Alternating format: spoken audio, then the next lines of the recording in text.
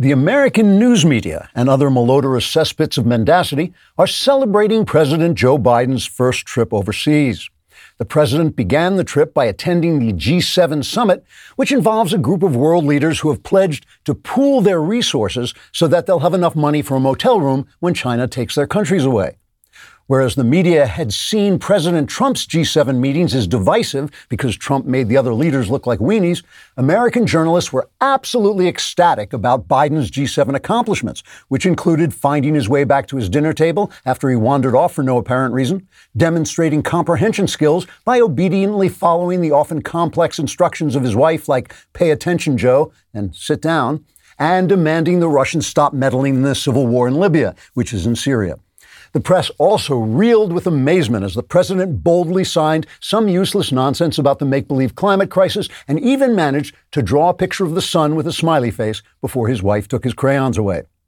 The G7 weenies were delighted not to have scary, scary Donald making them very, very frightened anymore, and said they were relieved Joe Biden believed in the welfare state, that system of government handouts and controls that has turned Europe into an old-age home for young people.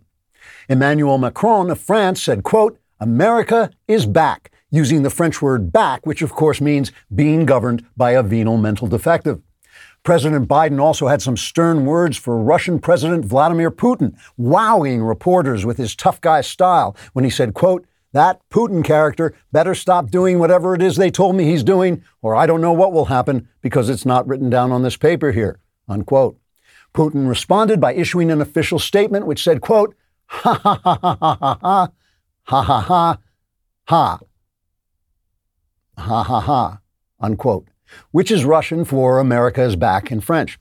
The G7 leaders also united to issue a strong statement against Chinese aggression, but the Chinese have not yet responded because they were too busy building 7 more battleships, crushing the rights of the people in Hong Kong, throwing Uyghurs into concentration camps, and making the new Disney movie, Wuhan, a sequel to Mulan.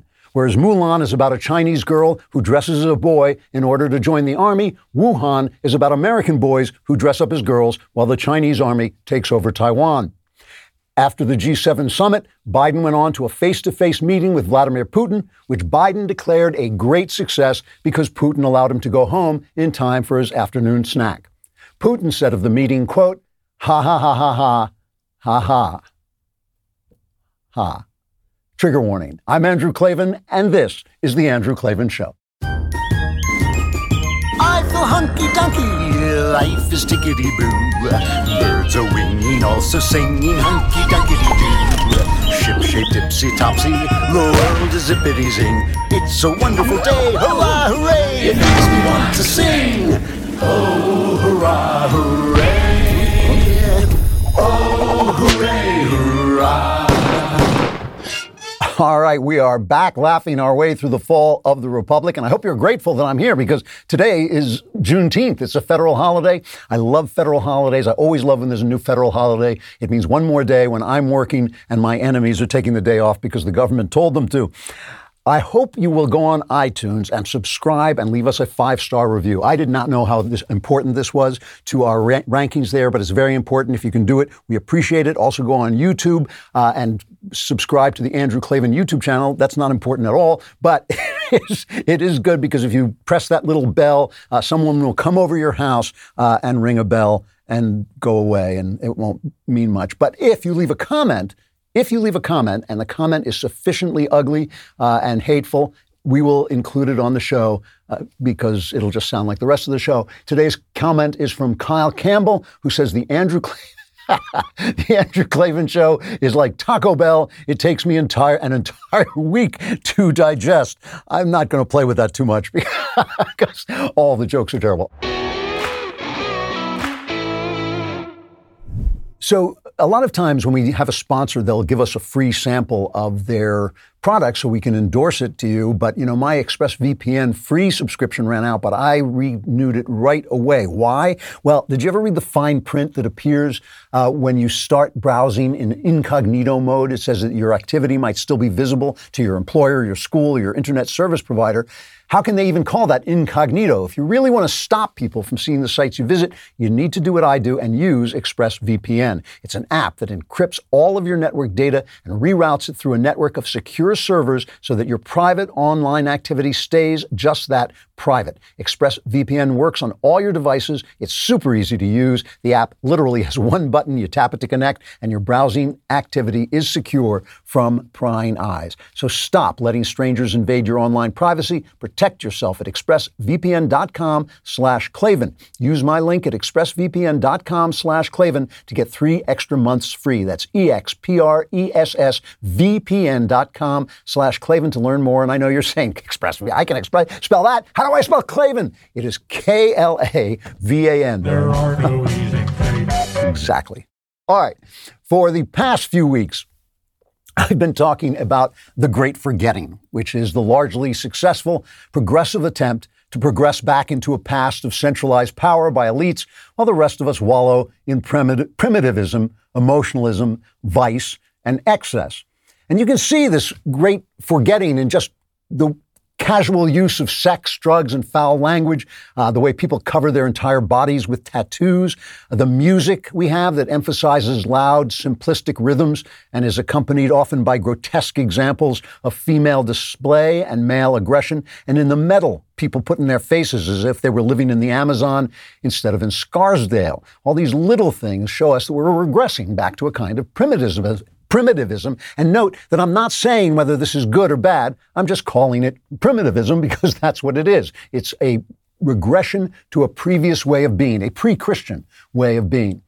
Now, the Great Forgetting did not come about naturally or accidentally. It's the result of a purposeful 70-year project by the left to erase the moral and intellectual legacy of Christian/European culture, which is, you can picture it as sort of the communion table at which America ate the bread of Greek rationality and the wine of Jewish morality, which is really what constitutes the culture we began with.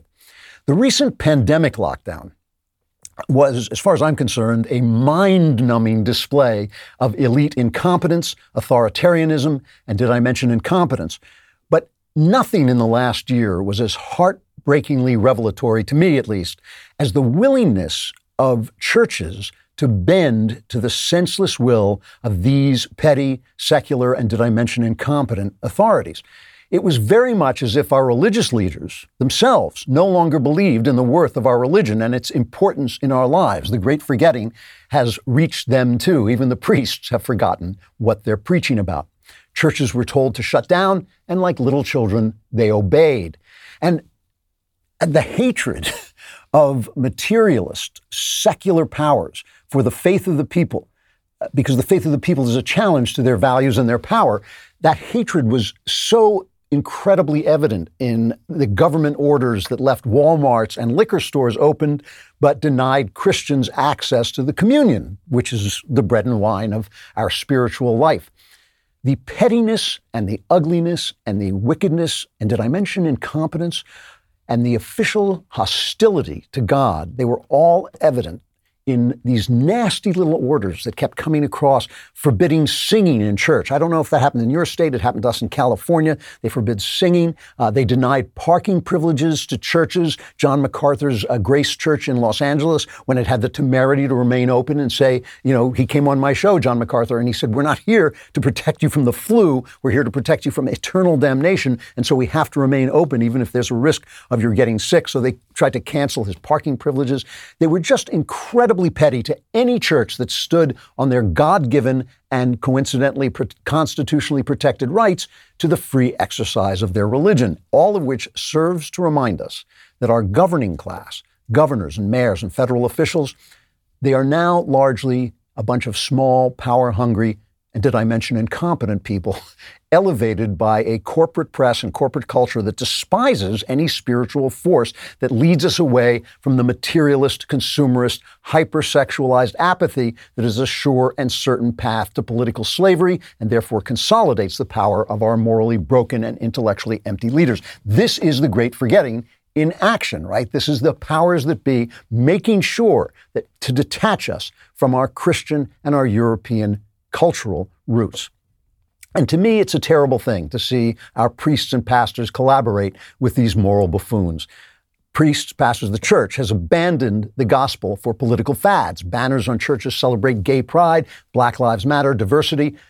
which again, I'm not talking about whether those are right or wrong. They're just not the gospel. They have forgotten the gospel. Those are the opposite of the gospel. The gospel abhors pride, gay pride, and every other kind of pride. It denies the importance of race. It says we are all one in Christ. It denies that your identity is primarily sexual. And it is not defined by diversity. The gospel has nothing to do with diversity. It is about the way the Spirit takes our sacred individuality and brings it together, unifies it as part of one church, the way individual limbs and organs are different parts of one body, or the way dads and moms and children play different roles in one family. But if the powers that be in both the church and the state are desperate to contribute to the great forgetting, to have us forget who we are, if they are so angry at the past and sick in their own minds, to claim that our Western legacy is somehow stained because it comes from people whose epidermises happen to be white, and rather than saying that culture is incredibly elevated by the unfathomable brilliance of Greek, Hebrew, Roman, and European ideas, if they have abandoned us, if they have told us, ordered us, commanded us to forget, we have to ask ourselves, what is our response going to be? What would it mean? What would it look like for us to start remembering our legacy? And how can we reclaim that legacy while proving what was always true? It's not a white legacy. This is just garbage as far as I'm concerned. It's a human legacy. We are all made in the image of God, says so right in the book, and the bread and wine are there for anyone who will come to the table. So I listen to conservatives a lot, especially young conservatives with big ideas about where things should go. And I hear a lot of stuff. I hear conservatives say we have to restore belief in good and evil. And that sounds good, but you know what? The left has their idea of good and evil. They're a bit dishonest about what they think good and evil are, but it's not true that they don't believe in good and evil. And I hear right-wingers say we have to restore our faith in God. And yes, I think that's true. I think we have wandered far afield from faith in God, and our churches are, as I say, have abandoned the faith and are emptying out incredibly quickly. But we also have to understand, and sometimes Christians hate to hear me say this, but we have to understand that there are legitimate challenges to traditional beliefs that come from science and come from technology.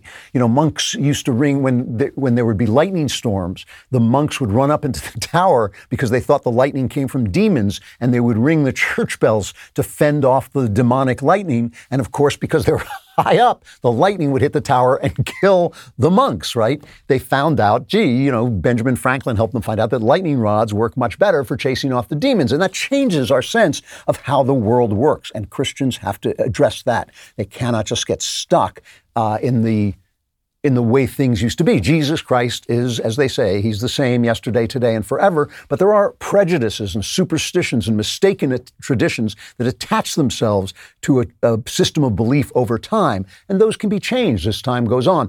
We have to be careful not to kowtow to the social and political fads of our corrupt moment, but we should also be careful not to romanticize the certainties of the past they were themselves innovations, interpretations of Christ's word. The old-time evangelical religion, you've heard the song, "Give Me That Old-Time Religion." It's actually one of the most modern forms of Christianity there is. And the older Catholic forms that get the bragging rights because they've been around since Jesus, they have changed enormously over time. During the Reformation, the Catholic religion changed tremendously.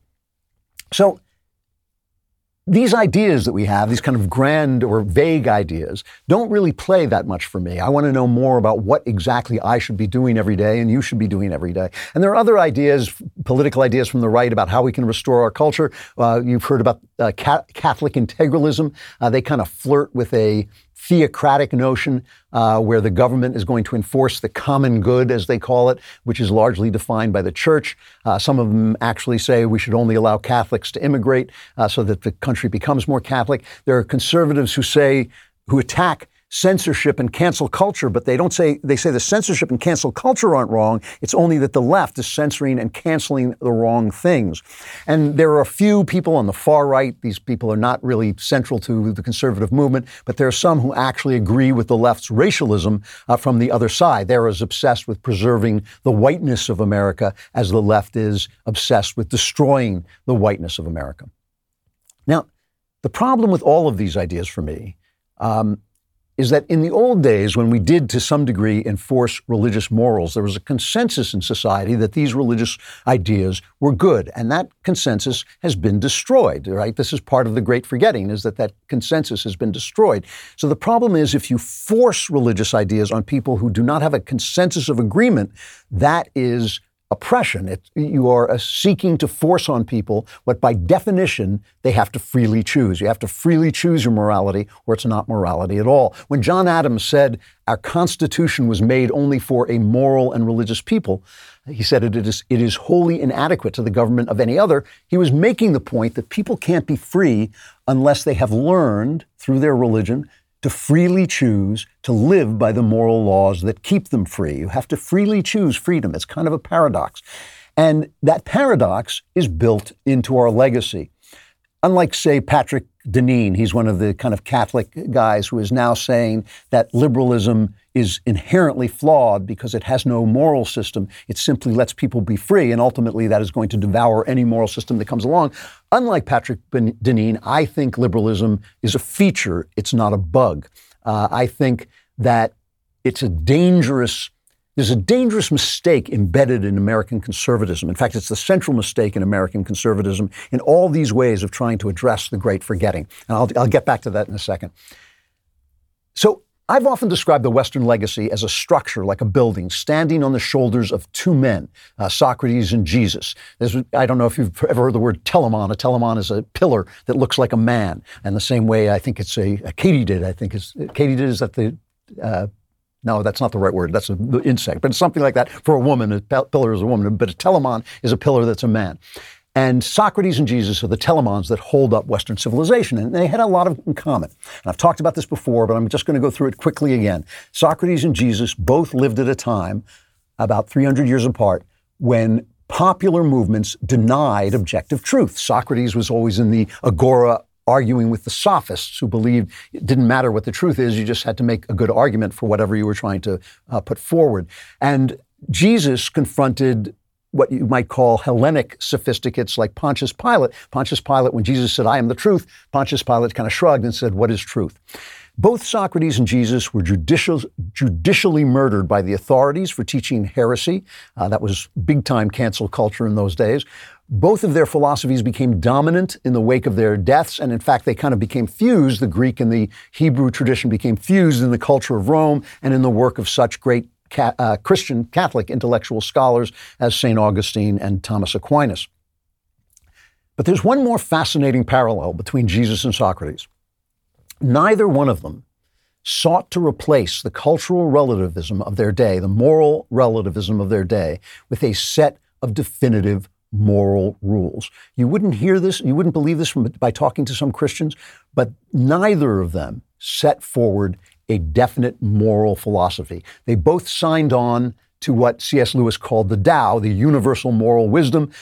Don't murder, don't steal, don't commit sexual immorality. I know the left wants us to forget that system too, but that is a universal moral system. But beyond that, Jesus and Socrates were kind of difficult to pin down.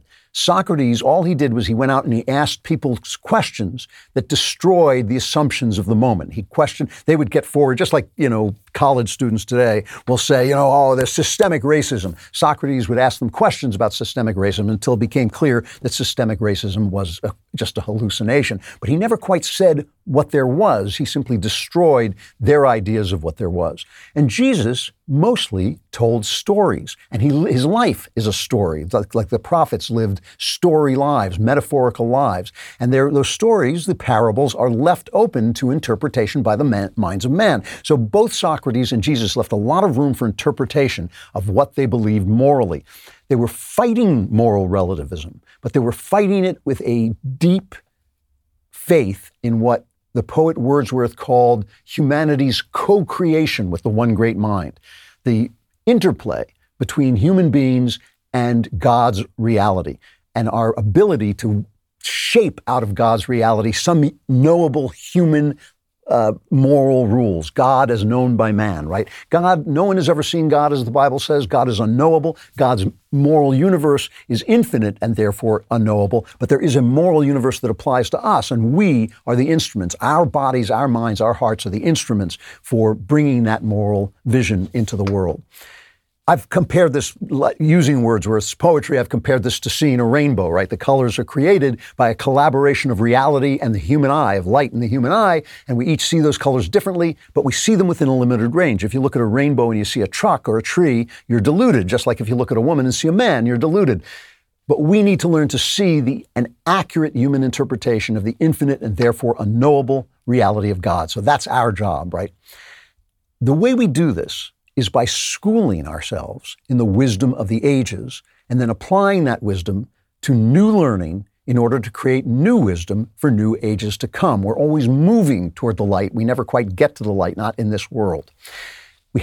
In order to do this, we have to be educated. We have to read and learn. We have to educate our children. We have to argue with one another in good faith. We have to debate one another in good faith and freely. We have to listen to other people debate. We have to listen to people we despise and listen to people we disagree with. We have to leave aside personal attacks, because personal attacks are always trying to destroy the flawed human vessel instead of examining the ideas that each person contains, the vessel contains. So the left has taken over our institution in the last 70 years, and it's worked within our institutions to destroy our faith, our churches, our traditions, our learning, our academies, and to destroy and even to take away our ability to disagree and to speak freely. The left is now at work demonizing and defunding and deplatforming anyone who opposes their sick, wicked project of forgetting Western culture. But while they may be sick and wicked, we have to hand it to the left, right? They were patient. They took the time, the 70 years it took to do the rotten work they wanted to get done. So if we want to respond, if we respond with theocracy and censorship and leftist-style government overreach, forcing the common good on people, what we think is the common good, that to my mind is an act of panic and desperation. And it's also, if we also just sit around and sob and whine, oh, all is lost, we need a hero to rescue us, bring back Donald Trump, we need a hero, that is also a recipe for inaction and failure, as well as being disgusting behavior. We can't undo 70 patient years of cultural destruction with 4 years of political belligerence. The left's 70-year project of forgetting is reaching fruition. This is their height. They have done what they set out to do. Our 70 years of remembering is just getting started today. We need protests and school board. You see those moms coming into school board meetings? They're the heroes you're looking for. It's not some politician. Those are the heroes, the moms who go in and fight with school boards to make sure their kids aren't taught this filthy critical race theory, which is just bigotry writ large, and the sexual sickness that they're selling in schools. When we vote, we have to vote with some kind of political realism. We have to get people who will actually accomplish the things they say they're going to accomplish, but we also have to vote on the local level and take action at the local level. It's no good voting for the president every 4 years, but not showing up at your school board, not paying attention to what clown is being elected to your school board or your city council or your governorship. And you know, Dennis Prager said this a couple of weeks ago, and I really agree with this. We have to take our children out of their schools. We have to take our children out of their schools and school them at home, form coalitions to school them, we have to form coalitions at work to fight back against HR tyranny in the workplace so they can't force this CRT and sexual perversion down our throats at the corporate level. We have to fight corporate oppression and censorship because it violates our God-given rights just as much as government oppression does. We have to read the books that they condemn. We have to have the debates they censor. We have to read the Bible, teach the Bible, gather in the name of God and praise God and live out God's will in our homes and offices where our children and our colleagues can see us. And we have to fight the reactionary temptation. And instead of trying to match their oppressiveness and hatefulness with our own, we have to sincerely try, and I know you hate to hear this, I hate to hear this, we have to sincerely try to overcome evil with good, because that is at the heart of the Christian project. So I was talking before about the main mistake of the conservative movement. And that mistake, as far as I'm concerned, is to try to defend the past. And if we can't defend the past, then try to restore the past. Instead, I think we should be thinking about a new future that is shaped by our traditions and shaped by the wisdom of the past. Because in this sense, I'm not really a conservative at all. I'm actually a revolutionary. I don't want to destroy the liberal project. I want to fulfill the liberal project. I want to be more liberal. I want to have a world that's even more free than the one the left is destroying. I want one in which an educated people choose freedom and choose morality and believe in their traditions. And that means we have to create a defiant culture, a defiant populace, and with God's help, a defiant church that can succinctly explain the concept of hell to petty tyrants like Gavin Newsom in California and Gretchen von Whitmer in Michigan, because we ought to let them know where they're going to be spending the rest of eternity. We need a church that's informed by science and then informs science with moral reason and revealed wisdom. And the only arguments, and I hear this every time I say these things, the only arguments against this path to American redemption are that it is going to take a long time and it might fail. It's going to take a long time. We can't redress 70 years of destruction in 4 years. It's going to take just as long for us to reinfiltrate the institutions as it took for them to take them away. It's going to take the same kind of effort, the same kind of concentration, the same kind of focus, and we might not succeed, okay? Now, if you want to know what I think about that, go look at yourself in the mirror and say to yourself out loud, say, I refuse to make a sustained effort to restore the West for my children because it will take a long time and might fail, all right? And after you've said that, put on your General Patton helmet and slap yourself in the face. And then take up your cross and begin the long, painful work of remembering. So the one thing we try to keep on this show is a lot of dignity, and that's why we like to talk about kiddie poo. Kiddie Poo Club. Kiddie Poo Club is a convenient all-in-one monthly litter box solution. Every month, Kiddie Poo Club delivers an affordable, high-quality, recyclable litter box that's pre-filled with the litter of your choice. I used to have cats, and so I know how inconvenient this can be. This is a much better way to handle it. The boxes are leak-proof, eco-friendly, and they have a fun design for every season. When the month is up, just recycle the box, and Kiddie Poo Club will automatically deliver a new one to you. You don't have to make that noise, but it does make it a lot more fun. There's no changing used litter and no more cleaning the box. Kiddie Poo Club has a no risk satisfaction guarantee, and you can easily customize or cancel anytime. And right now, Kiddie Poo Club is offering you 20% off your first order, plus a free dome, free scoop, and free shipping when you set up an auto ship by going to kittypooclub.com/Klavan. Just go to kittypooclub.com/Klavan to get 20% off your first order, plus a free dome, scoop, and free shipping when you set up an auto ship. That's kittypooclub.com/Klavan. I don't often put poo next to Klavan, but when I do, it's to send to kittypooclub.com/Klavan. And I spell it. How do I spell it? P-O-O, but also K-L-A-V-A-N.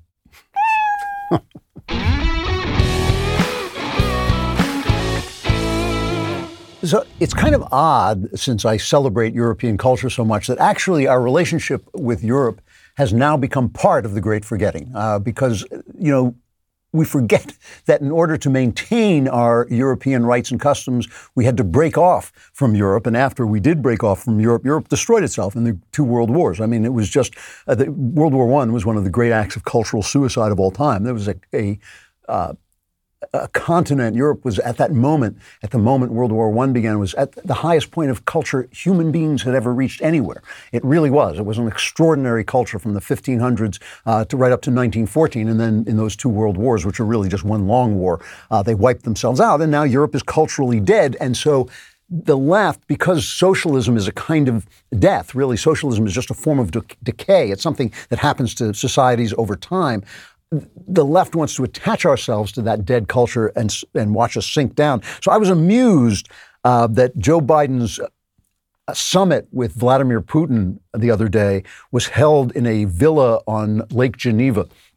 And the reason that amused me is that was where Mary Shelley was when she conceived of the idea of Frankenstein. She was in the Villa Diodati. It was called a different villa than Putin and Biden were in. But she was in a villa called Diodati when she was there with Byron and Shelley and a guy named Dr. Polidori. And they were telling ghost stories. And Byron, who was kind of a dominant character and always controlling people, said, you know what, let's all write a ghost story. We're all going to write a ghost story. And so here are the two of the greatest poets of their day, Byron and Shelley, both both sat down to write ghost stories, and they failed. They didn't come up with a good one. And Mary Shelley, who at that point was like 17 years old, 18 years old, she got this idea for Frankenstein. And the reason that made me laugh is because Frankenstein is about a bunch of corpses that are sewn together and then falsely reanimated. And that's kind of what Joe Biden looked like as he was with Europe. And it's kind of what Europe looks like as well. So let me just begin with this. I started by joking about the G7 summit, but none of that, it's all funny, but it's not really a joke. I mean, sometimes you can't even keep up with satire. Biden was a laughingstock, and the terrible thing is, of course, our press, which is now the voice of corporate America, right? It is no longer an independent bunch of, kind of semi-educated tough guys going around puncturing, telling truth to power and puncturing the egos of the powerful. No, it is now part of the power structure. Our news media is part of the power structure. And so they're going, oh, Joe Biden, oh boy, Putin is going to be so quaking in his boots. I mean, Putin is like, kills people for a living, basically, is going to be quaking in his boots. And I'm just going to show you, I could do the entire show about this, but I got to show you just a couple of clips, maybe you've seen some of them already, of Biden in this G7 meeting. He's in Cornwall in England. He's in a restaurant. This is cut 12. He's in a restaurant. And he wanders around and he basically gets lost. He can't find his way to the table. And some reporters start shouting questions at him. And he's looking around in a daze. And Jill comes over and she carts him off to his table. Just take a look at this. How are your meetings going in Cornwall, Mr. President? I beg your pardon? How are your meetings going here in Cornwall? Very well. Come on. Really nice evening. They always do. And they're all laughing at him, and and he's the way he walks. I mean, he even looks like, he looks like he's had a stroke or something. I don't know, or maybe it is just dementia. He barely can walk. His shoulders are slumped. He was with Boris Johnson, who was introducing the leaders, and Biden introduced, I think it was the president of South Africa, and Biden then says to him, "Oh, and you haven't introduced the president of South Africa." It's cut 11. President Ramaphosa, President Moon, in just a minute. And the president of South Africa. And the president of South Africa, as I said earlier. Oh, you did? I did not. I certainly did. But you get to mention twice, so. I'll go over that again. Let me tell you, we're delighted. Mr. President, I'm going to say I mean, they're covering for him. They're laughing at him. They're covering for him. This is our country. The press is going, oh, how wonderful. Oh, how wonderful. It's so much better than that Donald Trump who demanded things and wanted, he wanted to include Putin in the G7. Okay, so it's true. Trump was divisive. He was not, did not play well with others. We all know it. But he wasn't this doddering. I mean, this is embarrassing. I want to play just one more because this happened a lot. He was answering questions from reporters, and this happened again and again. Here's one reporter asked him about sanctions. This is cut 9. You've kept in place some Trump-era steel and aluminum sanctions. And I wanted to ask you, when you're having these conversations with European allies who are very concerned about these sanctions, how do you justify that? And what are your plans to 120 days. Give me a break. Need time. 120 days. Give me a break. This is a guy who's been in government. This is like, when they had the Trojan War, they left him behind. They left Joe Biden behind to take care of empty Greece as they sailed off to Troy. I mean, this guy's been in government forever. He yelled at one woman reporter and had to apologize because she was a woman. And we all know women and men are equal except when you yell at them and then women get upset. So he had to apologize to her. It's just... I'm sorry, but it's embarrassing. It is embarrassing. And I even feel bad for Biden. I feel bad that he's up there as this toy who's basically a ventriloquist dummy that the left can speak through. And they won't even admit the fact that the reason they're using him is because nobody wants them. They have to hide behind him because nobody wants what they're selling. Nobody wants critical race theory. It's disgusting. Nobody wants to have their children carted off and their little boys carted off and turned into girls at the behest of the sick people who work for the state. Nobody wants this stuff. So they have Joe Biden as kind of dangling puppet on a string, and they're talking through him. But he's not capable. He is not capable of doing this. They didn't, there were no accomplishments to the G7 meeting. They make noise about we're going to fix the sun. They're going to to send a rocket to the sun so they can dial it down a little. But don't worry, they're going to send it at night so they won't get burned up. It's just a bunch of, just a show. Walter Russell Mead, one of my favorite writers about the international scene, he said, what would winning look like? He said it would look like getting Russia to withdraw from Syria, or as Biden calls it, Libya. It would getting him to withdraw from the Donbass and Crimea. A diplomatic victory would be China agreeing to dismantle military bases on artificial islands in the South China Sea. Success would involve getting Iran to stop arming and funding armed militias and terrorist groups in Lebanon, Syria, Yemen, and Iraq. None of that is going to happen.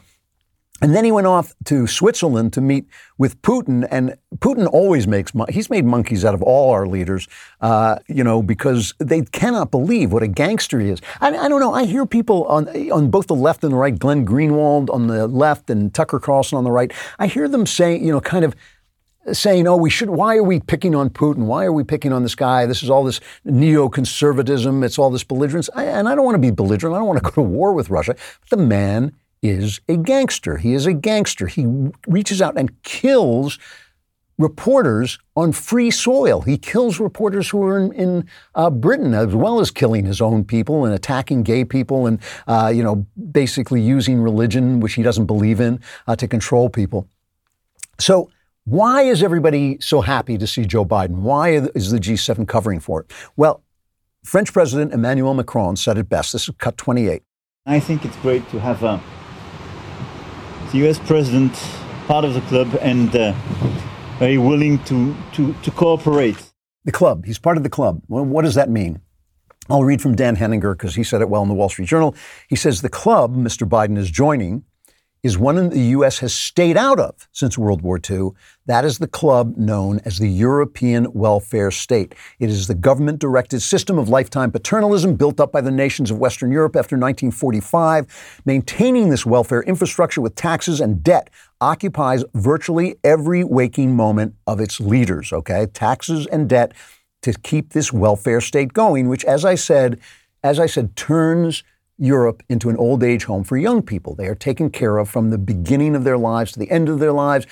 If the government says, you have to retire a few years later so you can make enough money to fund the welfare state, they riot. Because they have no way of voting about these things. They just riot if that's what happens. The European post-welfare state is the state of a culture in decline. This is the thing. This is true of life and it's true of countries, right? Dying is easy. Living is hard, right? To become more than you are at this moment takes effort. To be better than you are, to not devolve into vice and to, chasing after every pleasure that destroys you and enslaves you. That takes effort. That takes willpower. That takes discipline. If you let yourself go and you just do whatever you feel like doing, which is what the left constantly wants you to do, you become a slave, right? You can't take care of yourself. You can't maintain a family. You can't maintain a life. You can't get a job. And that's why they want to keep funneling money at you. So you can't take care of yourself and they can take care of you. Why? Because they love you? No, not because they love you. They don't even know your name. They don't love you. They want to take care of you because taking care of you means they get to make all the decisions. They're the powerful people.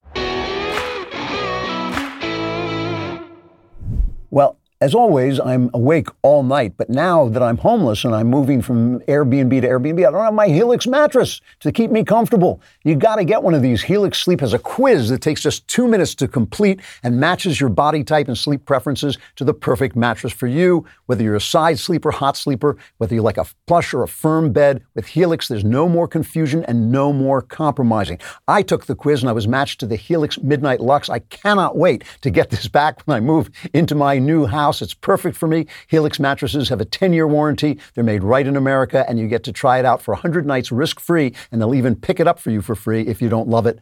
But you will. Right now, Helix is offering up to $200 off all mattress orders at helixsleep.com/Klavan. Get up to $200 off at helixsleep.com/Klavan. I cannot wait to get my Helix mattress back. So while I'm lying awake, I can think to myself, well, I'm lying awake, but I am really, really comfortable. So you want to know, of course, if you want to get this deal, you want to know how do you spell Klavan. I know you've never heard this before. It's K-L-A-V-A-N. That's right.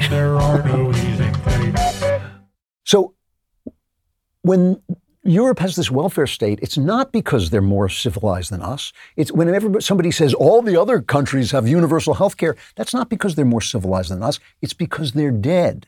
It's because they're dead. See, they don't have armies like we have armies. Why? Because they know our army will defend them. Britain, France, Germany, they can't defend themselves from an invasion by China or Russia. They know China and Russia don't invade them because they know they'll have to fight with us. And we pay for that, and we pay for it. We pay for it through our taxes that are high because that deliver a lot of money because we have capitalism, because we don't have socialism. Socialism is decay. They know. They have single-payer health care because we pay so much for drugs. Why do we pay so much for drugs? Because they need the money for research and development to develop new drugs. The insidious thing about universal health care is that you don't feel the fact that 10 years from now, there won't be a cure for cancer that they might have been, that 50 years from now, your kids might not have to deal with Alzheimer's. We don't see that not happen, right? It only happens when you have the kind of capitalist system, the competitive free market system, let's call it a free market system, a competitive system, a system that can charge what things are worth, that will fund those things. Those advances only happen that way. Europe doesn't care because Europe is dead. A welfare state is a dead state. A socialist state is a dead state. It's a state of nature. This is what happens. We decay. We are like conservatives, as I always say, we're like the doctors. We're trying to hold off that day. And we know we can't do it forever because everything that's made by mortal men will die, but we can do it today, and then we can do it tomorrow, and then we can do it the day after that. So here, I want to point you to a little story that maybe you saw, maybe you didn't. ProPublica, which is a left-leaning website, did a piece where they received the stolen tax returns of very wealthy people. I think Warren Buffett was one of them, a bunch of wealthy people.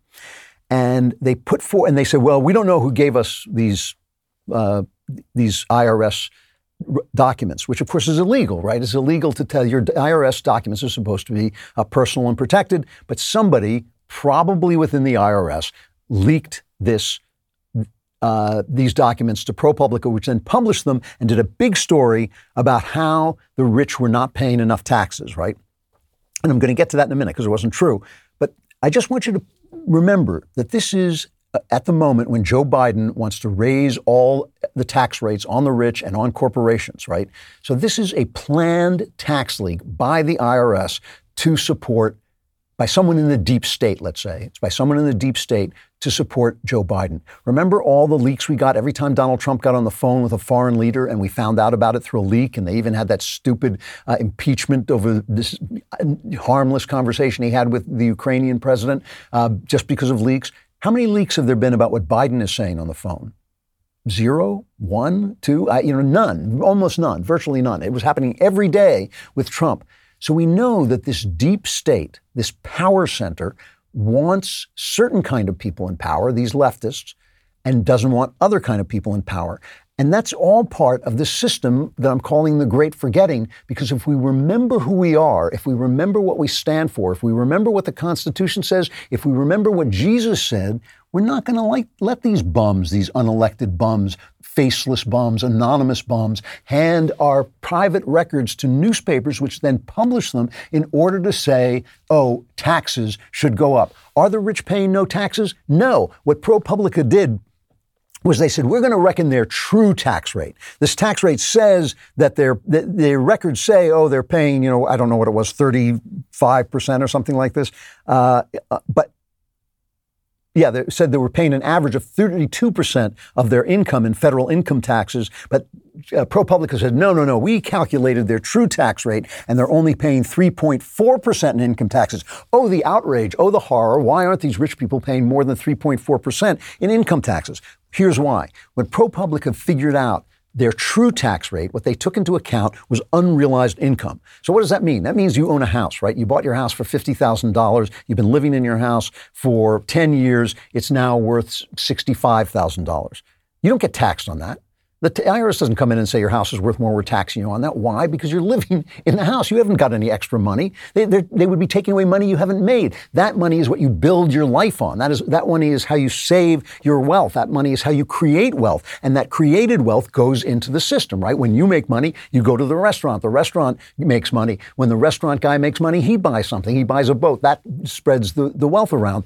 When these rich guys like Warren Buffett, make money. They invest it. When that investment goes up, they don't get taxed on that because they're not seeing the money any more than you are on your house, right? They don't see that money. That's unrealized income. So Warren Buffett isn't being taxed on that, but ProPublica is calculating his wealth as if that wealth should be taxed. Well, what does Warren Buffett do with his investments? He creates businesses. He creates jobs. He gives people their dreams. You know, I have a dream to build a business. Oh, there's some investment money. Now I can do what I dreamed of doing. Now I can take this idea I had while I was in the shower and turn it into jobs for 100 people. That's what Warren Buffett does. You don't have to like him. You don't have to be glad he's rich. You don't have to agree with his politics, but that's what he does for a living. The guy drives around in a beater, in an old jalopy. He's not spending his money, like throwing his money away. He uses it to invest. And if they take that money away, then who gets to use it? Guess who? The government. So their theory, their thesis that they're putting forward is that a guy who, let's face it, whether you like him or not, again, is a financial genius, Warren Buffett, he can invest that money as well as Alexandria Ocasio-Cortez, who's an ignoramus, right? Somehow this ignoramus knows exactly what to do with that money. I'm going to invest it in green, in things that are colored green, because in 8 years the world is going to die because the sun is so hot. That's what Alexandria Ocasio-Cortez is going to do. Warren Buffett goes, that guy with that, who wants to build a bookstore has a good idea. I'm going to give him some money. That's what Warren Buffett does, and that's how we all get so rich. And by the way, that, as somebody pointed out in the Wall Street Journal, that is how the bottom 20% of American earners, the poorer people in this country, that's why they receive $45,000 a year in transfer payments. That doesn't come from socialism, folks. That comes from capitalism. That comes from investment. That comes from not taxing these guys, but letting them do what they want to do. My point about this is that this reveals, this leak by the deep state to corporate newspapers, to news outlets who are also in league with the deep state. This is part of this massive foe that we are facing. These guys who believe in the death of Western culture, these guys who believe in the socialist death. Why? Because socialism means one thing. When you have capitalism, you have this kind of step of rich people and poor people. You have poorer people, slightly richer people, richer, going way up. And everybody is richer than anyone has ever been before. Even the poorest person in America is richer than anyone has been before. I mean, you can walk into a 7-Eleven and buy a meal that Henry VIII never had, basically, in this country, because capitalism has made us all rich. This never happened before capitalism. Before capitalism, everybody was poor. Even the rich were poor before capitalism. But now all this creation, all this wealth creation has made everybody rich. And listen, I believe in capitalism with values. I believe that you can't have capitalism without Christian values. I do not believe that making money is the end of all life, or that making money shows you're a good person, or that making money should elevate you above other people in terms of your rights. I don't believe any of that. We still have to have rights, but capitalism, free trade, governed by values, is a great system. And socialism, and it's a system that requires effort, it requires risk, it requires daring, it requires loss, it requires pain, it requires getting off your tail and starting again, even though everything you love has been destroyed. It requires all those things because it's alive. It's alive. Where socialism is dead. Socialism, you just sit there and they give you money and go like, this is good, I have money now. And now I put my child in a class and now he's a girl and everything is great. That's what socialism is. Socialism, you do the work, they decide how to spend the money. Capitalism is you take the work, you do the work, you decide how to spend the money, but you also take the risk. My point here is that Europe and the deep state and the corporate culture that wants all the power and doesn't want you to have any of the power, all of these are the same people. They are all the same people. And guess what? China is the same people too. So when we say, how are we going to change this? It's not going to happen overnight, and it's not going to be Ron DeSantis or Donald Trump or anybody else who changes it. It's going to be us, one day at a time, infiltrating and taking back the systems, the institutions, the same way they did for 70 years. This is a big enemy. This is a big foe. This is not some, fat idiot who stands up at in a school and spouts this racial theory that's such nonsense. It's not them. It's not the little people who are doing it. It's these enormous power structures that we are going to have to bring down brick by brick by brick. And so that's why there should be no whining. There should be no waiting for someone to rescue us. It's something we have to do. We're the cavalry, and we have to show up. You know, another thing I miss being homeless is not having my Ring security system. There could be anybody outside my house, but I won't know it until I move in and put in my Ring security system. There are 1,000 reasons why I want to do this. Protecting my home matters to me, and if someone stops by or something's going on outdoors around the house, Ring lets me know. It's peace of mind anytime knowing that our home is protected. It's never been more important to be able to see who's there, what's happening anytime around the house, inside or outside. I can see it all on one simple app, no matter where I am. With Ring, my family and I can keep an eye on our home, no matter where we are, right from our phone when we have a home, which is not yet. How great to know you'll never miss a visitor with Ring's hassle-free, easy-to-install indoor and outdoor cams. You will know even when your packages are delivered. Start protecting your home today with Ring Alarm. Go to ring.com/Klavan to get your Ring Alarm security kit today. You can build the system that's right for your home and have it up and running in minutes if you have a home. That's ring.com/Klavan. That's ring.com/Klavan. How do you spell Klavan, you want to know? Well, just press the ring. If somebody's there, say, how do you spell Klavan? And if he knows, call the police. So a while back, I was talking about MGTOW, and I got there's men going their own way, which is kind of an anti-female movement. And I wasn't as interested in that as I was in some of the philosophy. It's called more like the red pill. And so I've invited a guest, Richard Cooper. He's an entrepreneur. He's the creator of the YouTube channel Entrepreneurs in Cars, but he is also a men's high performance coach and the best-selling author of the book, The Unplugged Alpha, the No BS Guide to Winning with Women and Life. Richard, it's great to see you. I really appreciate your coming on. And I'm approaching I've been listening to watching your videos and reading part of your book.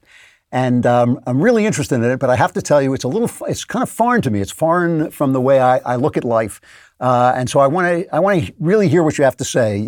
On your Twitter feed, you say, I unplug men from comforting lies with cold, hard, uncomfortable truths about life and women.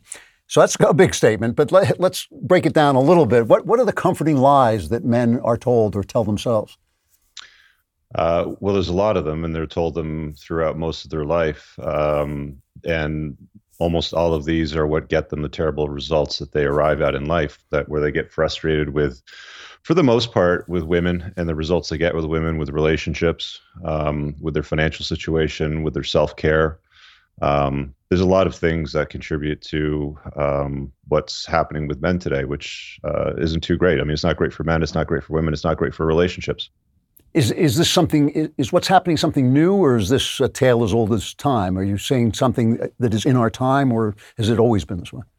I think it's been more recent. I think it's since we've seen feminism evolve from something that went from equality and turned into a supremacy movement.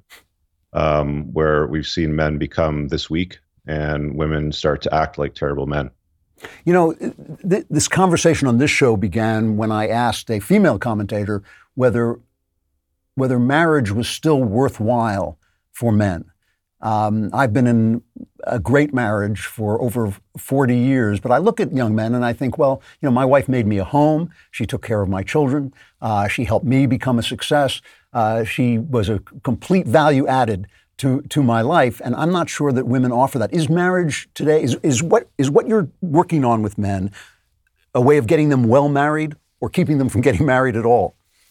I'm not opposed to the idea of men and women living in a way that would be called marriage. The problem is that there's a lot of risk that's involved. It's mostly high risk and low reward for men, and it's low risk and high reward for women.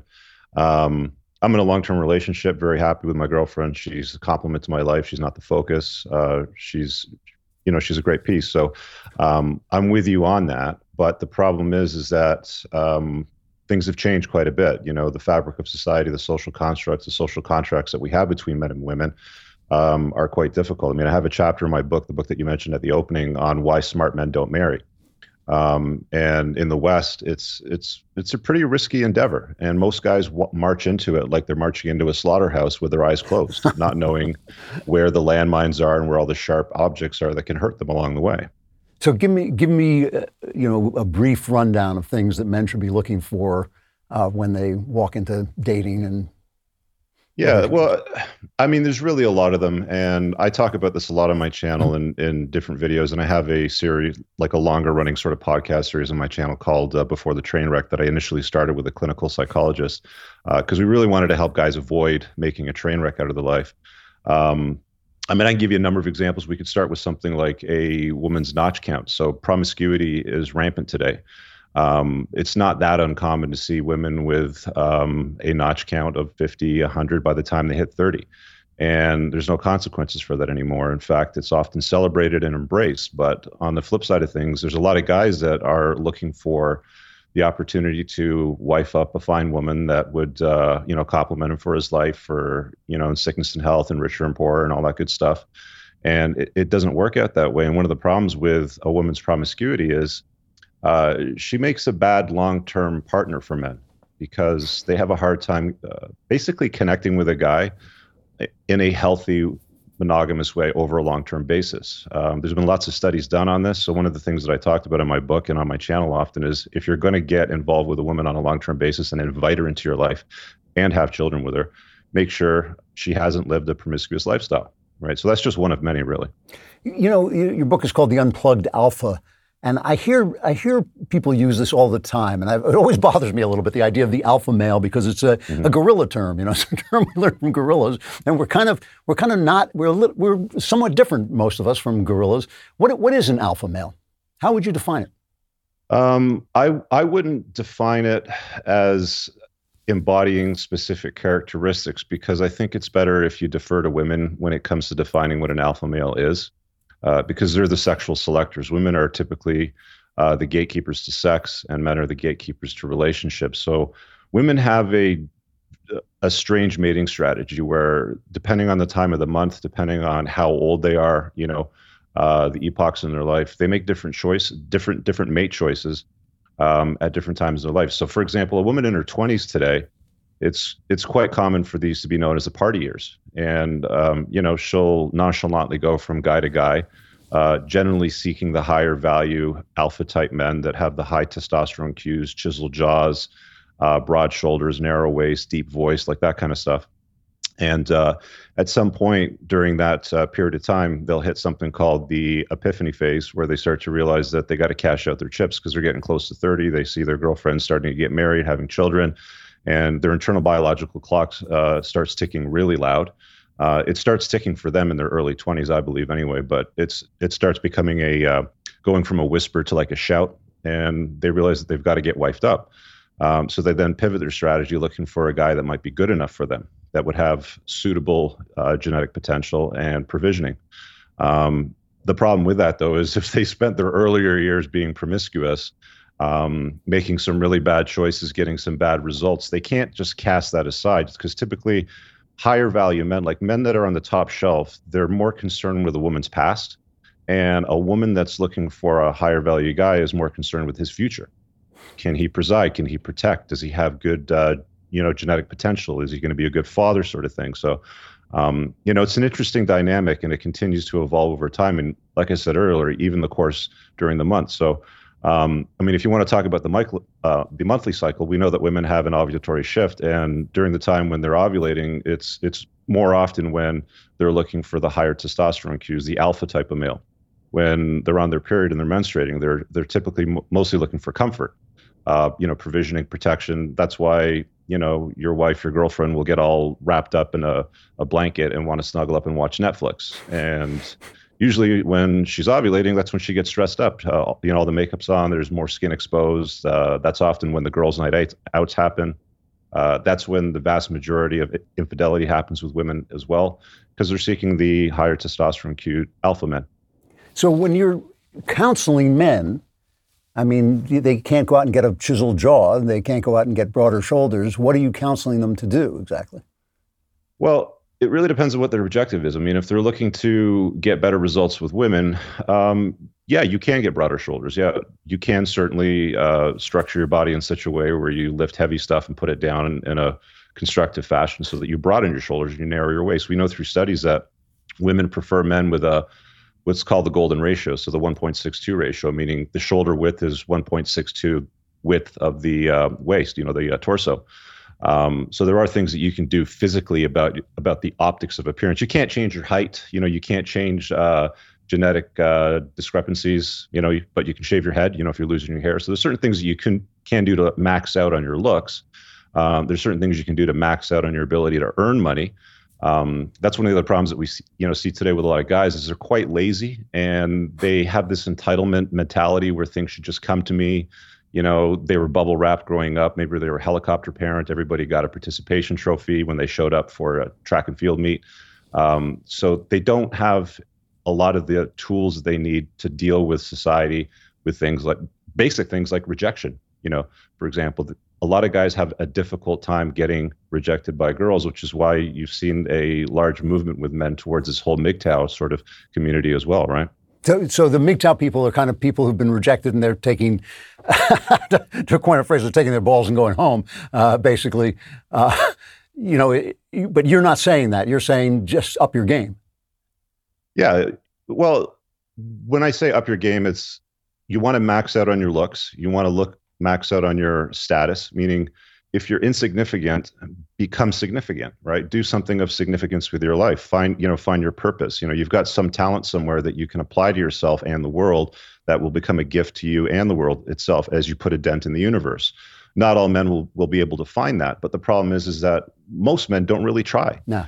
A lot of guys today would rather sit in a corner of the internet and sulk with a bunch of other guys complaining about why women suck and why can't I get a good girl because I'm a really great guy? Well, that's a function of a lot of things, but more importantly, you're in the driver's seat and there's things that you can do to get better results out of your life. But, they don't want to hear that message because it's dressed in overalls and it looks like work usually. Yeah, no, that all makes perfect sense. You're telling people to be their best selves and that's going to help them all the way down the line.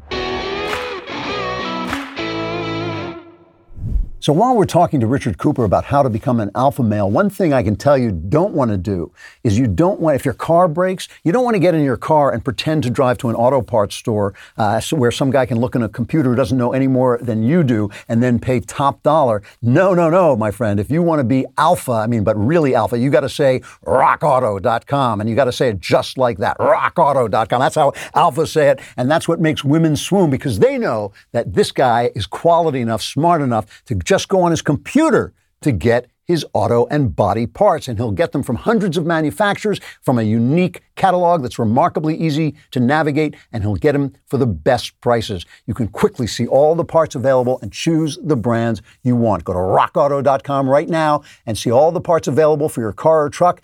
And they have a little box that says, how do you hear about us? You want to write Klavan, and you want to just say it just the same way. Say it with that alpha voice, Klavan, right in there, and also spell it that way, Klavan. And don't put in any E's. That's for losers.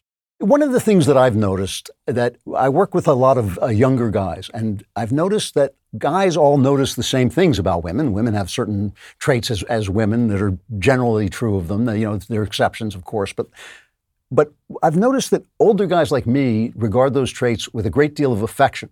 When an older man says women, he's usually saying it with a great deal of love and respect and affection. The women drive us crazy, but we love them. Whereas when these younger guys, and I'm talking about not that young, I'm talking about guys who are like 40 and down, they say it with a great deal of anger, the same words with a great deal of anger and fear.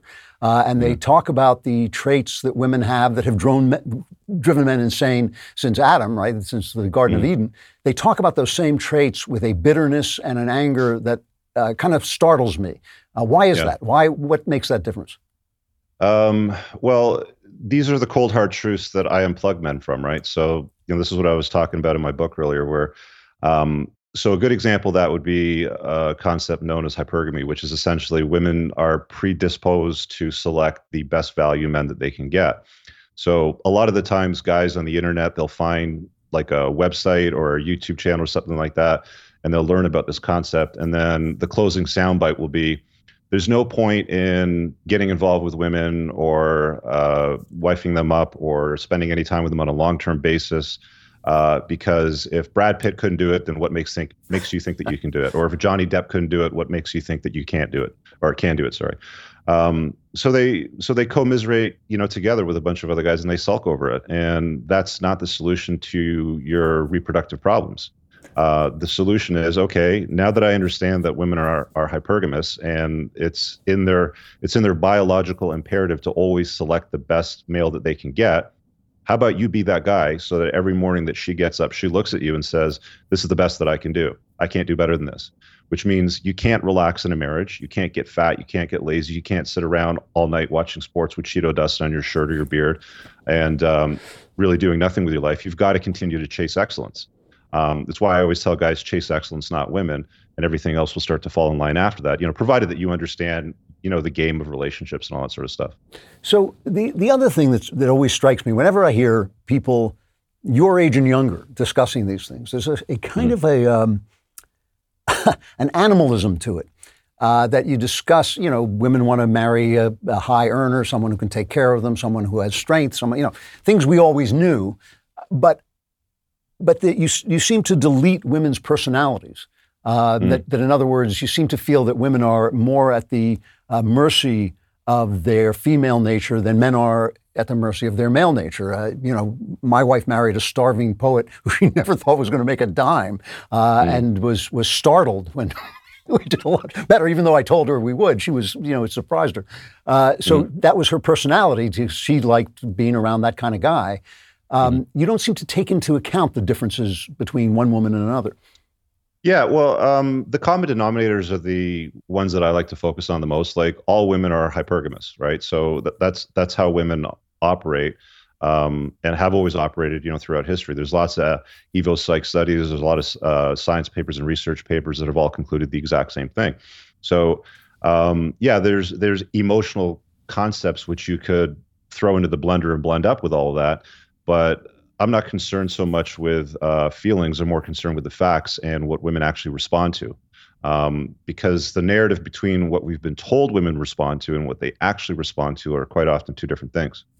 That last thing you just said seems to me to be one of the big problems that we have. I mean, I think that when I was young and you talked to your father or your older brother, they told you a lot of things about women so you weren't surprised when you saw them. Whereas now I think the entire culture is based on lying about women, lying about what they are, what they do, what they want.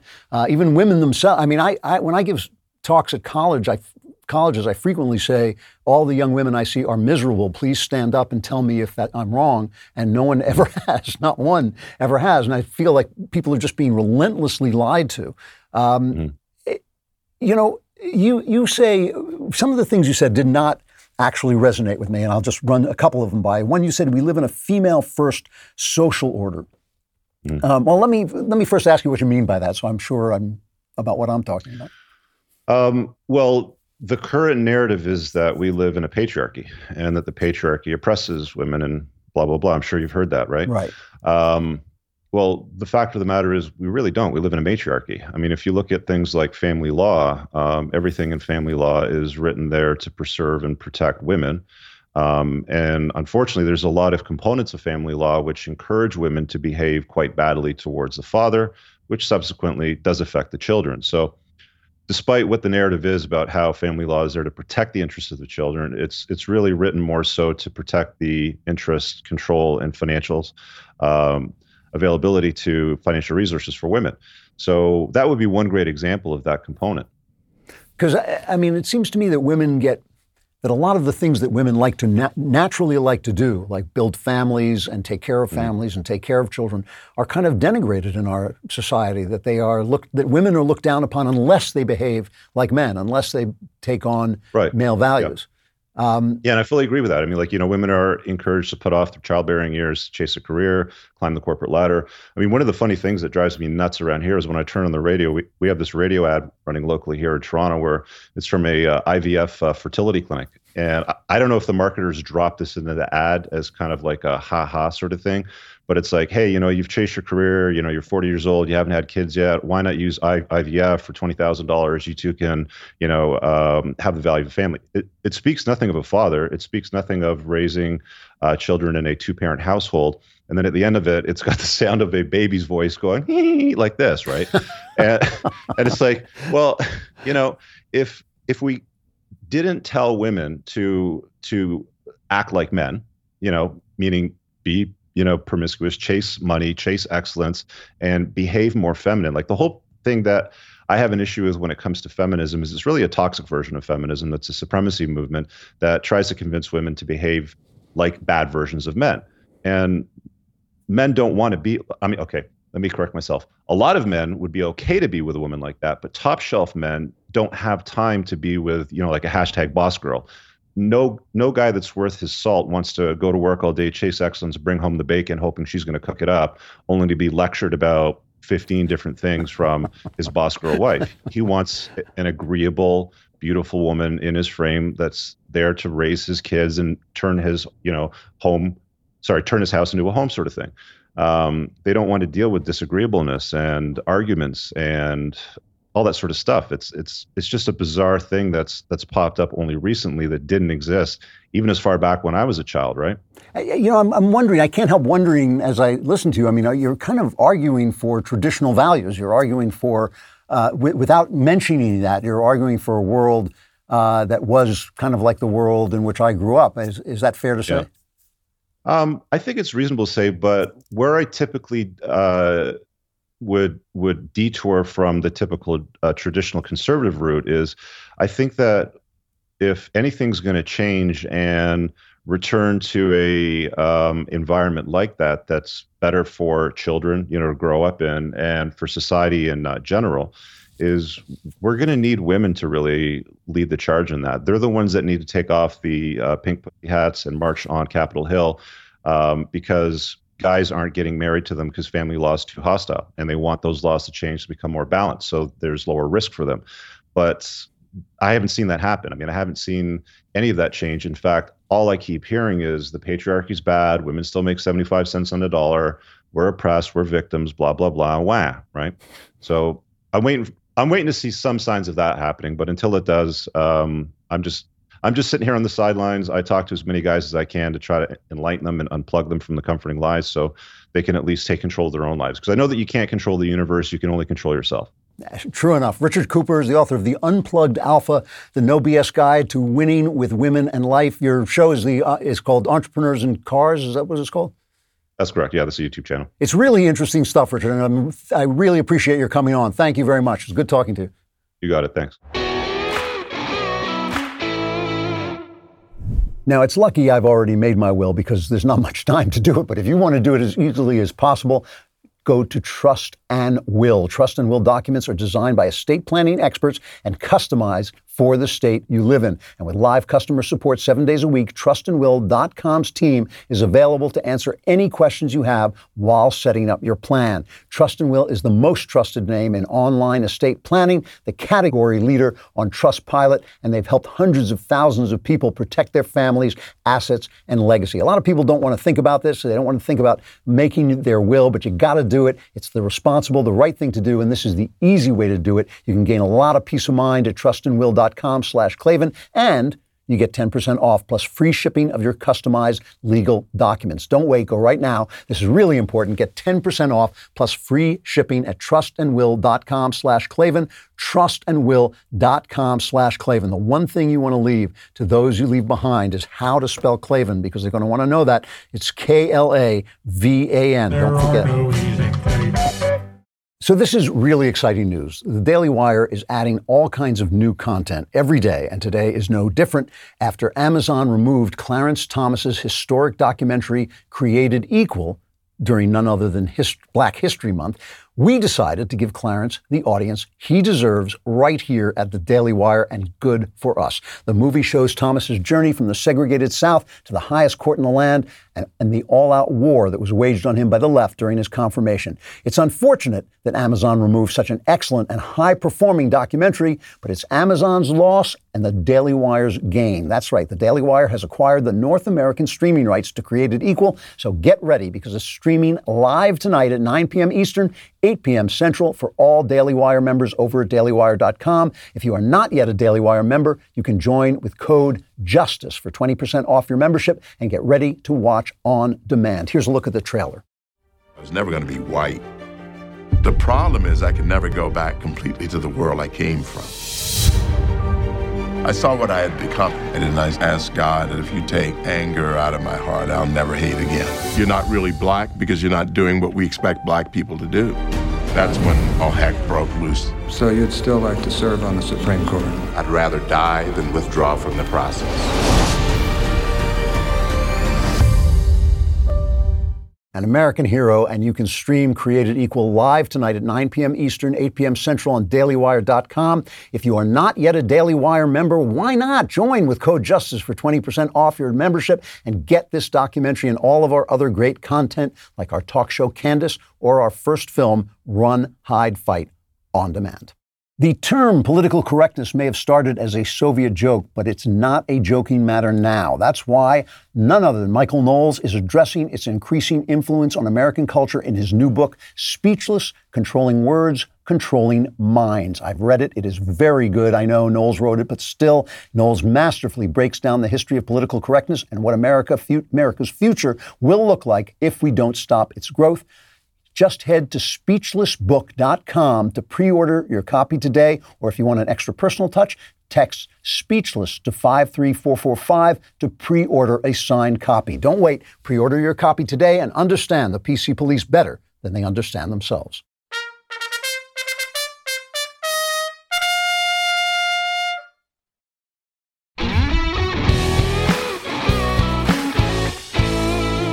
So I want to go back to talking about gangster movies. I was talking about them last week, and what I really want to talk about is the Hays Code, because it kind of fits in with the theme of the show. I've been talking about the great forgetting and whether we can live in a world in which people choose the good rather than have it imposed on them. And the films I looked at last week, for those of you who weren't listening or who don't remember, were the great gangster movies that were made before the Hays Code imposed certain rules on the movie-making industry. So, it was Little Caesar and The Public Enemy and Scarface, the original Scarface, and those would, made people upset. They made people upset until the Hays Code came in, really within the next years, like around 1934. And the Hays Code barred, this was by agreement, it wasn't a government code, but it was by agreement. They barred appointed profanity, any licentious or suggestive nudity, legal traffic in drugs, any inference of sex perversion, white slavery. Miscegenation was also barred, marriage between the races, any show of childbirth, ridicule of the clergy was banned, and willful offense to any nation, race, or creed. They also wanted you to be tasteful. Those are things that you shouldn't do, and things that you should be tasteful about were the use of the flag, firearms, theft, robbery, and you shouldn't show sympathy for criminals, right? And this was stuff that bothered some people from the very beginning. One of the earliest films ever made was called The Great Train Robbery. It was made by Edison, who was one of the inventors of movies. It was made by the Edison film industry, and it ended, the bad guys robbed the train and they got killed, but it ended with this famous sequence of a man, a cowboy, one of the villains, pointing his gun directly at the camera and firing it at the camera. And people were just very upset by that and thought it glorified, these robbers.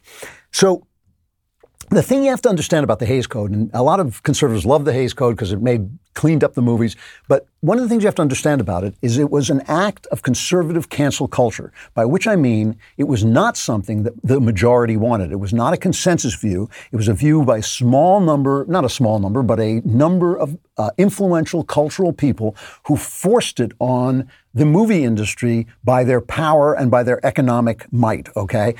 Hayes hated them. He hated these people. If you want to read a wonderful book about this, by the way, I don't want to get too off on this too much. There's a book named Tinseltown by William Mann, just an excellent, entertaining book about the murders and scandals that were going on in Hollywood that led to the Hays Code. But Hayes hated the people who were constantly complaining, the religious people, the church ladies who were constantly complaining about the scandalous movies. He called them the Anvil Chorus, which is a chorus in Verdi's opera Carmen, where the gypsies bang on anvils. So he just felt that they were just banging on these anvils. But there were a lot of scandals at that time. There was a famous scandal, a beloved comic actor named Fatty Arbuckle. I think his first name was Roscoe Arbuckle. They called him Fatty Arbuckle. He was accused of raping and accidentally killing an actress, And he didn't do it.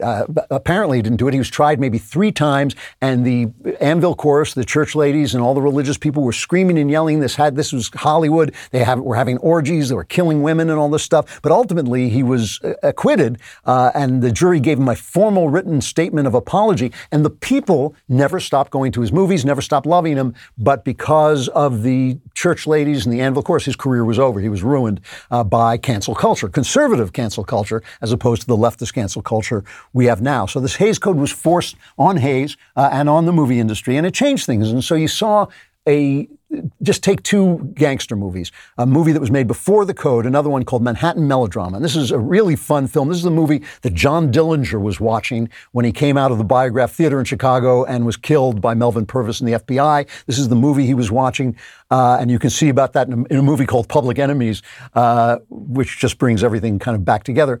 But in Manhattan Melodrama, these 2 guys grow up in New York together. One goes bad. That's Clark Gable. He becomes a gangster. And the other, played by William Powell, the great William Powell, becomes a lawyer. And as a prosecutor, he convicts his friend, Clark Gable, and sends him to death row. And then, because he does that, he becomes the governor, and he has a chance to commute Clark Gable's sentence. And this is his best buddy from the childhood days. And so he goes to him and visits him on death row and tells him he wants to commute his sentence. This is cut 24. I can't help it, Blackie. I'm not going to let you die. I can't do it. Hey, do you think you're doing me a favor by keeping me locked up in this filthy trap for the rest of my life? You're going to make a great sacrifice, ruin your career, for what? So that I can rot in this hole. Would you do that to me? No, thanks. Don't commute me. I don't want it. Hey, look, Jim. If I can't live the way I want, then at least let me die when I want. Come on, Warden, let's go. So about 4 years later, after the code, and he goes out, he's brave, right? He goes out and he just gets electrocuted, and he doesn't, I just want to die the way I want. Let me die when I want if I can't live the way I want. So he's a romantic gangster. He's a romantic figure. A few years later, in 1938, when the code was in place, they made a very similar movie called Angels with Dirty Faces, which is a wonderfully entertaining movie with James Cagney and Pat O'Brien. And very similar story. They're kids. They're committing petty crimes. They're kids, street kids. They're committing petty crimes. And one of them gets caught, and the other one gets away. They're running away from the police, and one of them gets nabbed, and the other one vaults over the fence and gets away. And the one who vaults over the fence becomes a priest, played by Pat O'Brien, and the one who gets caught goes into the system, as we say today, and he becomes a gangster, Jimmy Cagney. Now, Jimmy Cagney comes back to the old neighborhood, and he wins the love of the street kids there. They admire him. He's a gangster. He's romantic. So it's really a film about romanticizing gangsters. It's a film that romanticizes gangsters because it's Jimmy Cagney, but it also is a film about romanticizing gangsters. And while the priest is trying to win these kids back toward a good life and back toward God, they want to emulate Jimmy Cagney and become just like him. So again, Jimmy Cagney goes to death row. He is awaiting execution. And Pat O'Brien, and this is one of the most famous scenes in movies, Pat O'Brien goes and asks him a favor. The priest comes to the gangster and asks him a favor. We haven't got a lot of time. I want to ask you one last favor. There's not much left that I can do, kid. Yes, there is, Rocky. Perhaps more than you could do under any other circumstances. If you have the courage for it, and I know you have. Me walking in there? That's not going to take much. I know that, Rocky. Am I sitting in a barber chair? They're going to ask me, got anything to say? And I say, sure. Give me a haircut, a shave, and a massage.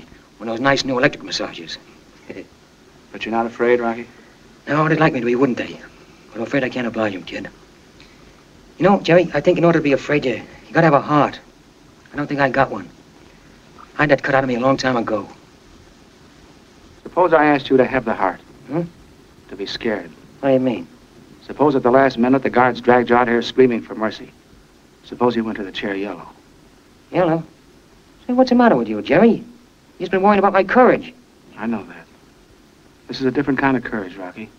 The kind that's, well, it's born in heaven. So what he asks him to do is to pretend that he's afraid so the kids won't admire him. And in one of the most famous scenes in motion pictures, they come and Cagney refuses. He says, no way, I'm not going out yellow. There's just no way. I'm not afraid. I'm not afraid. He's going to go out like Clark Gable does in Manhattan Melodrama. But at the last minute, they come and take him away, and he starts screaming for mercy. Please don't kill me. Please don't kill me. I don't want to die. Please don't do it. And they take him away, screaming and yelling for mercy. And there's a very famous scene. It's done in shadow. You don't see Cagney do it, but it's done in shadow, where they take him by a radiator, and he starts to grab hold of the radiator to keep from being dragged to to the electric chair. And of course, the thing is, he can't hold on to the radiator because the radiator is hot. And you think to yourself, you don't know whether he's acting or not. Because if he has the will to grab hold of a steaming hot radiator, maybe he's not faking it. Maybe he really is yellow. And so that's how they get around the Hays Code. They don't romanticize him because you think like, no, he actually is yellow, but you never know. And so the Hays Code actually brings a certain amount of subtlety to the movie and a certain amount of ambiguity that makes the movie interesting. Now, that is one of the things about any code. Artists are always better with restrictions. Artists are always better when you give them restrictions, even if it's the restriction of the sonnet form, the restriction of the three-act structure. It excites our creativity. It excites our cleverness. How am I going to get this poem into 14 lines? How am I going to get this epic story into 3 acts and 120 screenwriting pages, right? And so the Hays Code always did have that wonderful effect on people to make them clever. How am I going to tell the story of adultery in Casablanca without making it really a story about adultery by making a story about something else?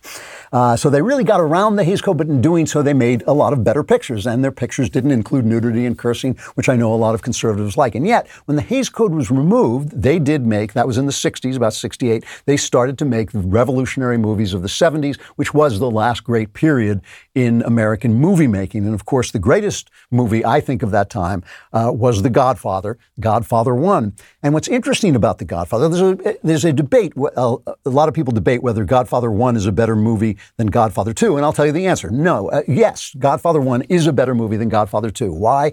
It's because of the endings. At the end of Godfather 1, Diane Keaton, the innocent, loving wife, goes in and asks Al Pacino, basically, has he done this horrible thing? Is he a horrible murderer? And he says no. And she's so relieved, and she walks out to make herself a drink, and then she looks through the door, and she sees all the mobsters celebrating him as the new Godfather, and realizes she's been lied to. And the famous last scene of The Godfather is we see Diane Keaton, this lovely, innocent American girl, and they slam the door in her face. And the last thing you see in The Godfather is the door being slammed in Diane Keaton's face. And this is a throwback to another scene in the movie The Searchers, right? This is one of the greatest Westerns ever made, and it ends with John Wayne, the rough and ready cowboy who goes out to rescue a girl who's been kidnapped by the Indians. He actually goes out to kill her, but he winds up rescuing her, and he brings her back and unites the family together, and the family goes into the house, and another one of the most famous scenes in the movies, John Wayne stands outside and the door slams in his face. And the difference between these two scenes, right, this is the difference in a way between when this movie was made and which is 1956, and the 60s. Here's John Wayne, if you're watching. You can actually see the door blow close, and just a very, very famous moment. It just ends the movie right there. John Wayne is the rough, tough killer who unites the family, but he can't go in and join the family. He can't become part of the new domestic life that is being built in the West. He remains the outlaw, the outsider, and so the door closes on him. In The Godfather, it elevates the gangsters. It basically says there's something noble about these gangsters because even though they're violent, they are just in an America that is unjust and also violent. And so the door is closing on the family person. It's the opposite, right? The outlaws, the gangsters, are now inside the house, and the door is closing in the face of the domestic wife. It is closing in the face of the family. And so, as Coppola does through most of The Godfather, he reverses the positions that we take as the moral position. Now, what's interesting to me, and the reason this is greater than the end of Godfather 2, is at Godfather 2, he goes out and he sends out, Michael, the son of the Godfather, goes out and sends his brother off to have him killed. And the last scene is just a close-up of Al Pacino playing this mobster as the camera moves in on him and watches how dead he is, what a dead person he is. And the reason this is different and lesser to me is now the filmmaker has become fascinated with the evil guy, which is what happens with evil. First, you start to try and understand it, then you become fascinated by it, and then you become it. And what happens is now Coppola is talking about what happens, how the effect that evil has on evil people, but he's not talking about the effect that evil people has on good people like Diane Keaton, right? So he's become fascinated with evil, and as he makes the third movie, The Godfather, Pacino becomes a stone hero, the heroic mobster saving the Pope, and it's one of the worst movies. It's just a terrible, terrible movie, and I think he's sorry he made it. I certainly am. And that is why I am going to end today, as I ended last time, by talking about Goodfellas, because it's just an honest movie about how much fun it is to be a gangster. And I'll show the last scene where Ray Liotta has ratted out his friends and they're all being sent away. But this means that now Ray Liotta can no longer live the gangster life, and he remembers what that gangster life was like. Anything I wanted was a phone call away. Free cars, the keys to a dozen hideout flats all over the city. I'd bet 20, 30 grand over a weekend, and then I'd either blow the winnings in a week or go to the Sharks to pay back the bookies. Didn't matter. Didn't mean anything. When I was broke, I would go out and rob some more. We ran everything. We paid off cops, we paid off lawyers, we paid off judges. Everybody had their hands out. Everything was for the taking. And now it's all over. And that's the hardest part. And today everything is different. There's no action. I have to wait around like everyone else. Can't even get decent food. Right after I got here, I ordered some spaghetti with marinara sauce, and I got egg noodles and ketchup. I'm an average nobody. Get to live the rest of my life like a schnook. And how does it end? It ends with Joe Pesci pointing his gun at the camera and firing. It's the great train robbery. We're right back where we started with the Edison movie that everybody was so upset about before the Hayes office. And so the point is, when you remove the restraints, you go backwards, right? It is life. It is life to push forward into something decent. It is death when you recede back into decadence and violence and decay. And so the question that we face today is the question the movie faces, the movie industry faces, and all industries and all arts face. Will we choose not to have these things imposed upon us, but to choose them ourselves, to choose to do better ourselves, to choose life instead of death, to choose morality instead of immorality? And that is the fight we're in, and that's the question that we're all facing. All right, today is, I think, the day we celebrate Juneteenth. It's really, Juneteenth is tomorrow, but today is the new federal holiday of Juneteenth. And I know many of you are gathered around your Juneteenth trees singing Juneteenth carols, and you're thinking, what is the best way to celebrate Juneteenth? Well, of course, it's by getting rid of all your problems with the mailbag. Shout out to our favorite MD, Anthony Fauci. I heard that song. All right, let's start. We have a video question. We love video questions. Keep them under a minute if you send them in. This is a good one. All hail, ruler of the Iron Dome. Dr. Klavan, my question concerns the Catholic Church and homilies. I am a faithful Catholic. I go every Sunday, and I know my family and I have changed churches at least once, because some members of my family felt that they were very uncomfortable with some of the homilies given. And I always tell them, well, I'm not really there for the guy giving a homily. I'm there for the guy in the cross behind him. So my question concerns, I've seen stories of some Catholic priests who have given homilies promoting Black Lives Matter and asking members of the congregation to basically call out themselves if they were white. And I don't know how comfortable I would feel in a church like that. Would I be able to say, just, I'm not there for that priest, I'm there for the guy behind him? And I was just wondering what your advice would be if I were to find myself in a situation like that. Thank you and have a wonderful weekend. I know you won't be Klavanless. That's right. That's why my weekends are so much better. Great question. And, I think your idea that you're not there for the priest, you're there for the guy on the cross behind him is indeed the right idea and the original idea. The idea of the importance of sermons, they only became important in the Reformation, not because of the Catholics, but because the Protestants believed in only the text, right? They only believed in reading the Bible, not in the interpretations of the church and not in the apostolic descent from Peter. They believed that, each person should read the church, and that's why sermons became so much more important. In the old days, you'd write one sermon and pass around, everybody would give the same sermon, so it would come really from official sources. But now they had to train priests to write and deliver their own sermons, and that became a form of entertainment almost when they didn't have movies or anything like that. So you're absolutely right. The sermon is less important than the liturgy, and especially this is especially true in the Catholic Church, but it's also true in the Episcopal Church and Anglo-Catholic Church, which I'm a part of.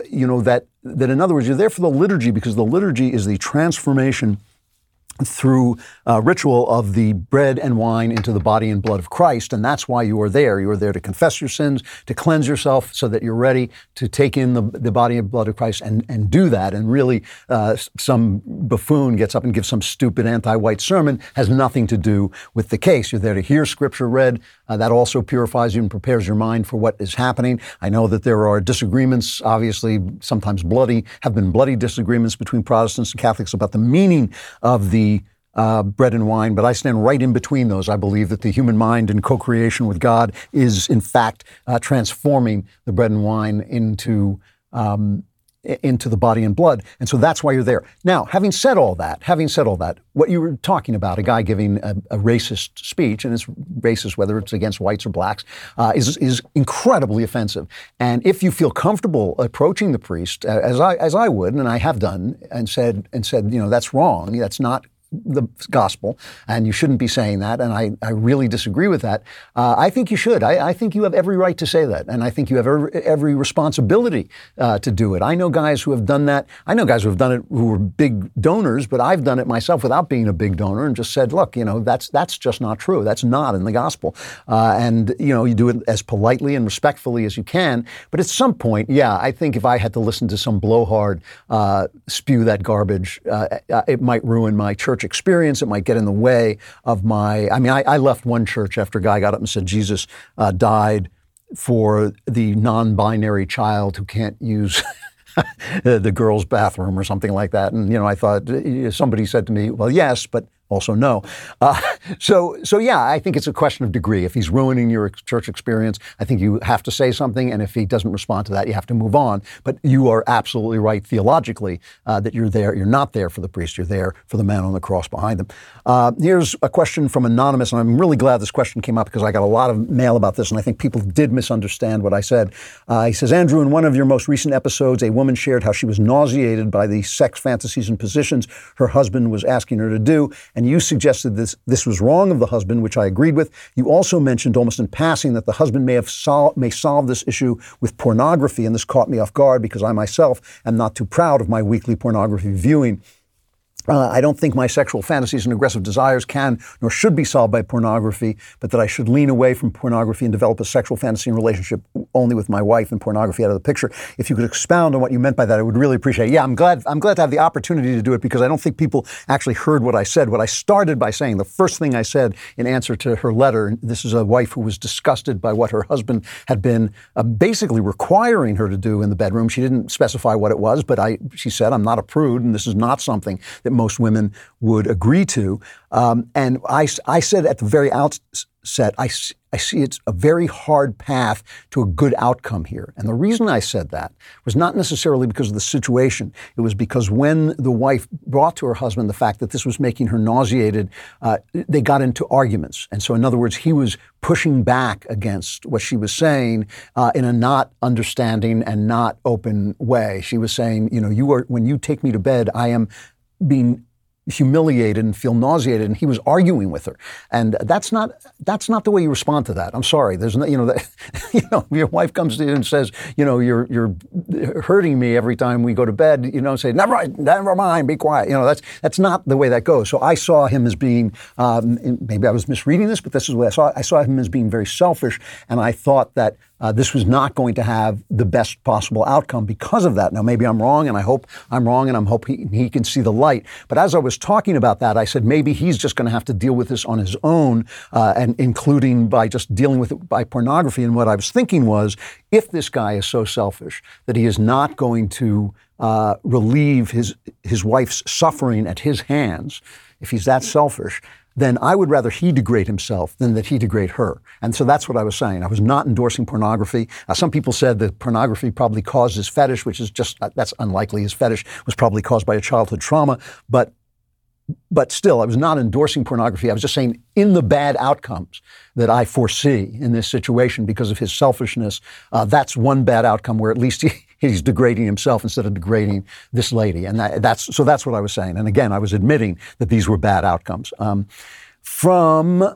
It says Baranby, maybe it means Barnaby.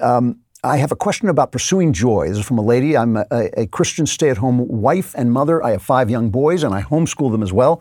I have recently, first of all, you're my hero already, but I have recently realized that the acne I've been trying to manage over the past 6 years is a rare skin disorder that is incurable.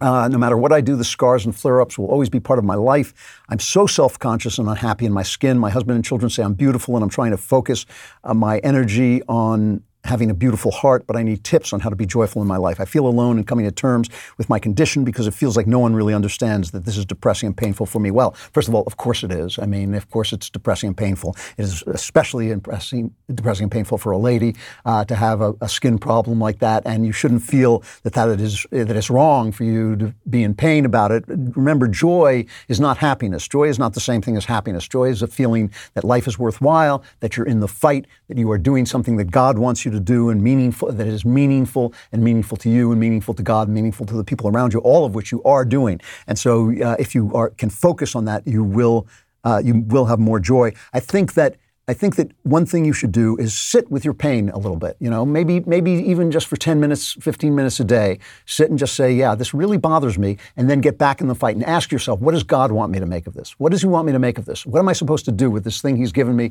And how can I start to use this in some way to live a more compassionate and a deeper life? And that will be helpful. You might want to read a book called Bleak House by Charles Dickens, because it includes a sort of storyline that involves this. And it's really it's a wonderful, entertaining book. But the one thing I just want to make sure of, because you don't mention, I want to make sure you've actually been to a doctor, that you're not diagnosing yourself off the internet, because there are treatments for this, and they may not help totally, but they might alleviate things. So I do suggest, if you haven't been to an actual dermatologist, that you go to a dermatologist. But meanwhile, you shouldn't feel bad about feeling bad. This is something that's painful, but you shouldn't let yourself feel bad all the time. Give yourself a period during the day when you confront your feelings about this, and then realize that God wants you to do something and go back to work. And you will find your joy increases, even in your suffering. I got to stop there, but I'll be gone for a week. This Juneteenth will just now bleed into the rest of the week.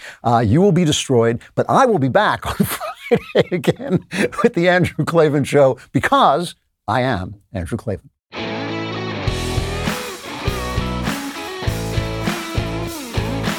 Hey, if you enjoyed this episode and want to spread the word, give us a 5-star review and tell your friends to subscribe too.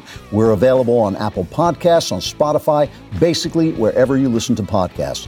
Also, remember to check out the other Daily Wire podcasts, including The Ben Shapiro Show, The Matt Walsh Show, and The Michael Knowles Show. Thanks for listening. The Andrew Klavan Show is produced by Robert Sterling. Executive producer, Jeremy Boring. Our technical director is Austin Stevens. Supervising producer, Mathis Glover. Production manager, Pavel Vidowski. Edited by Danny D'Amico. Lead audio mixer, Mike Coromina. Animations are by Cynthia Angulo. Production coordinator, McKenna Waters. And our production assistant is Jacob Falash. The Andrew Klavan Show is a Daily Wire production. Copyright Daily Wire 2021. Conservatives celebrate a religious liberty win at the Supreme Court. Our scientific experts discover death. And a new report shows how thoroughly the lockdowns gutted the middle class. Check it out on The Michael Knowles Show.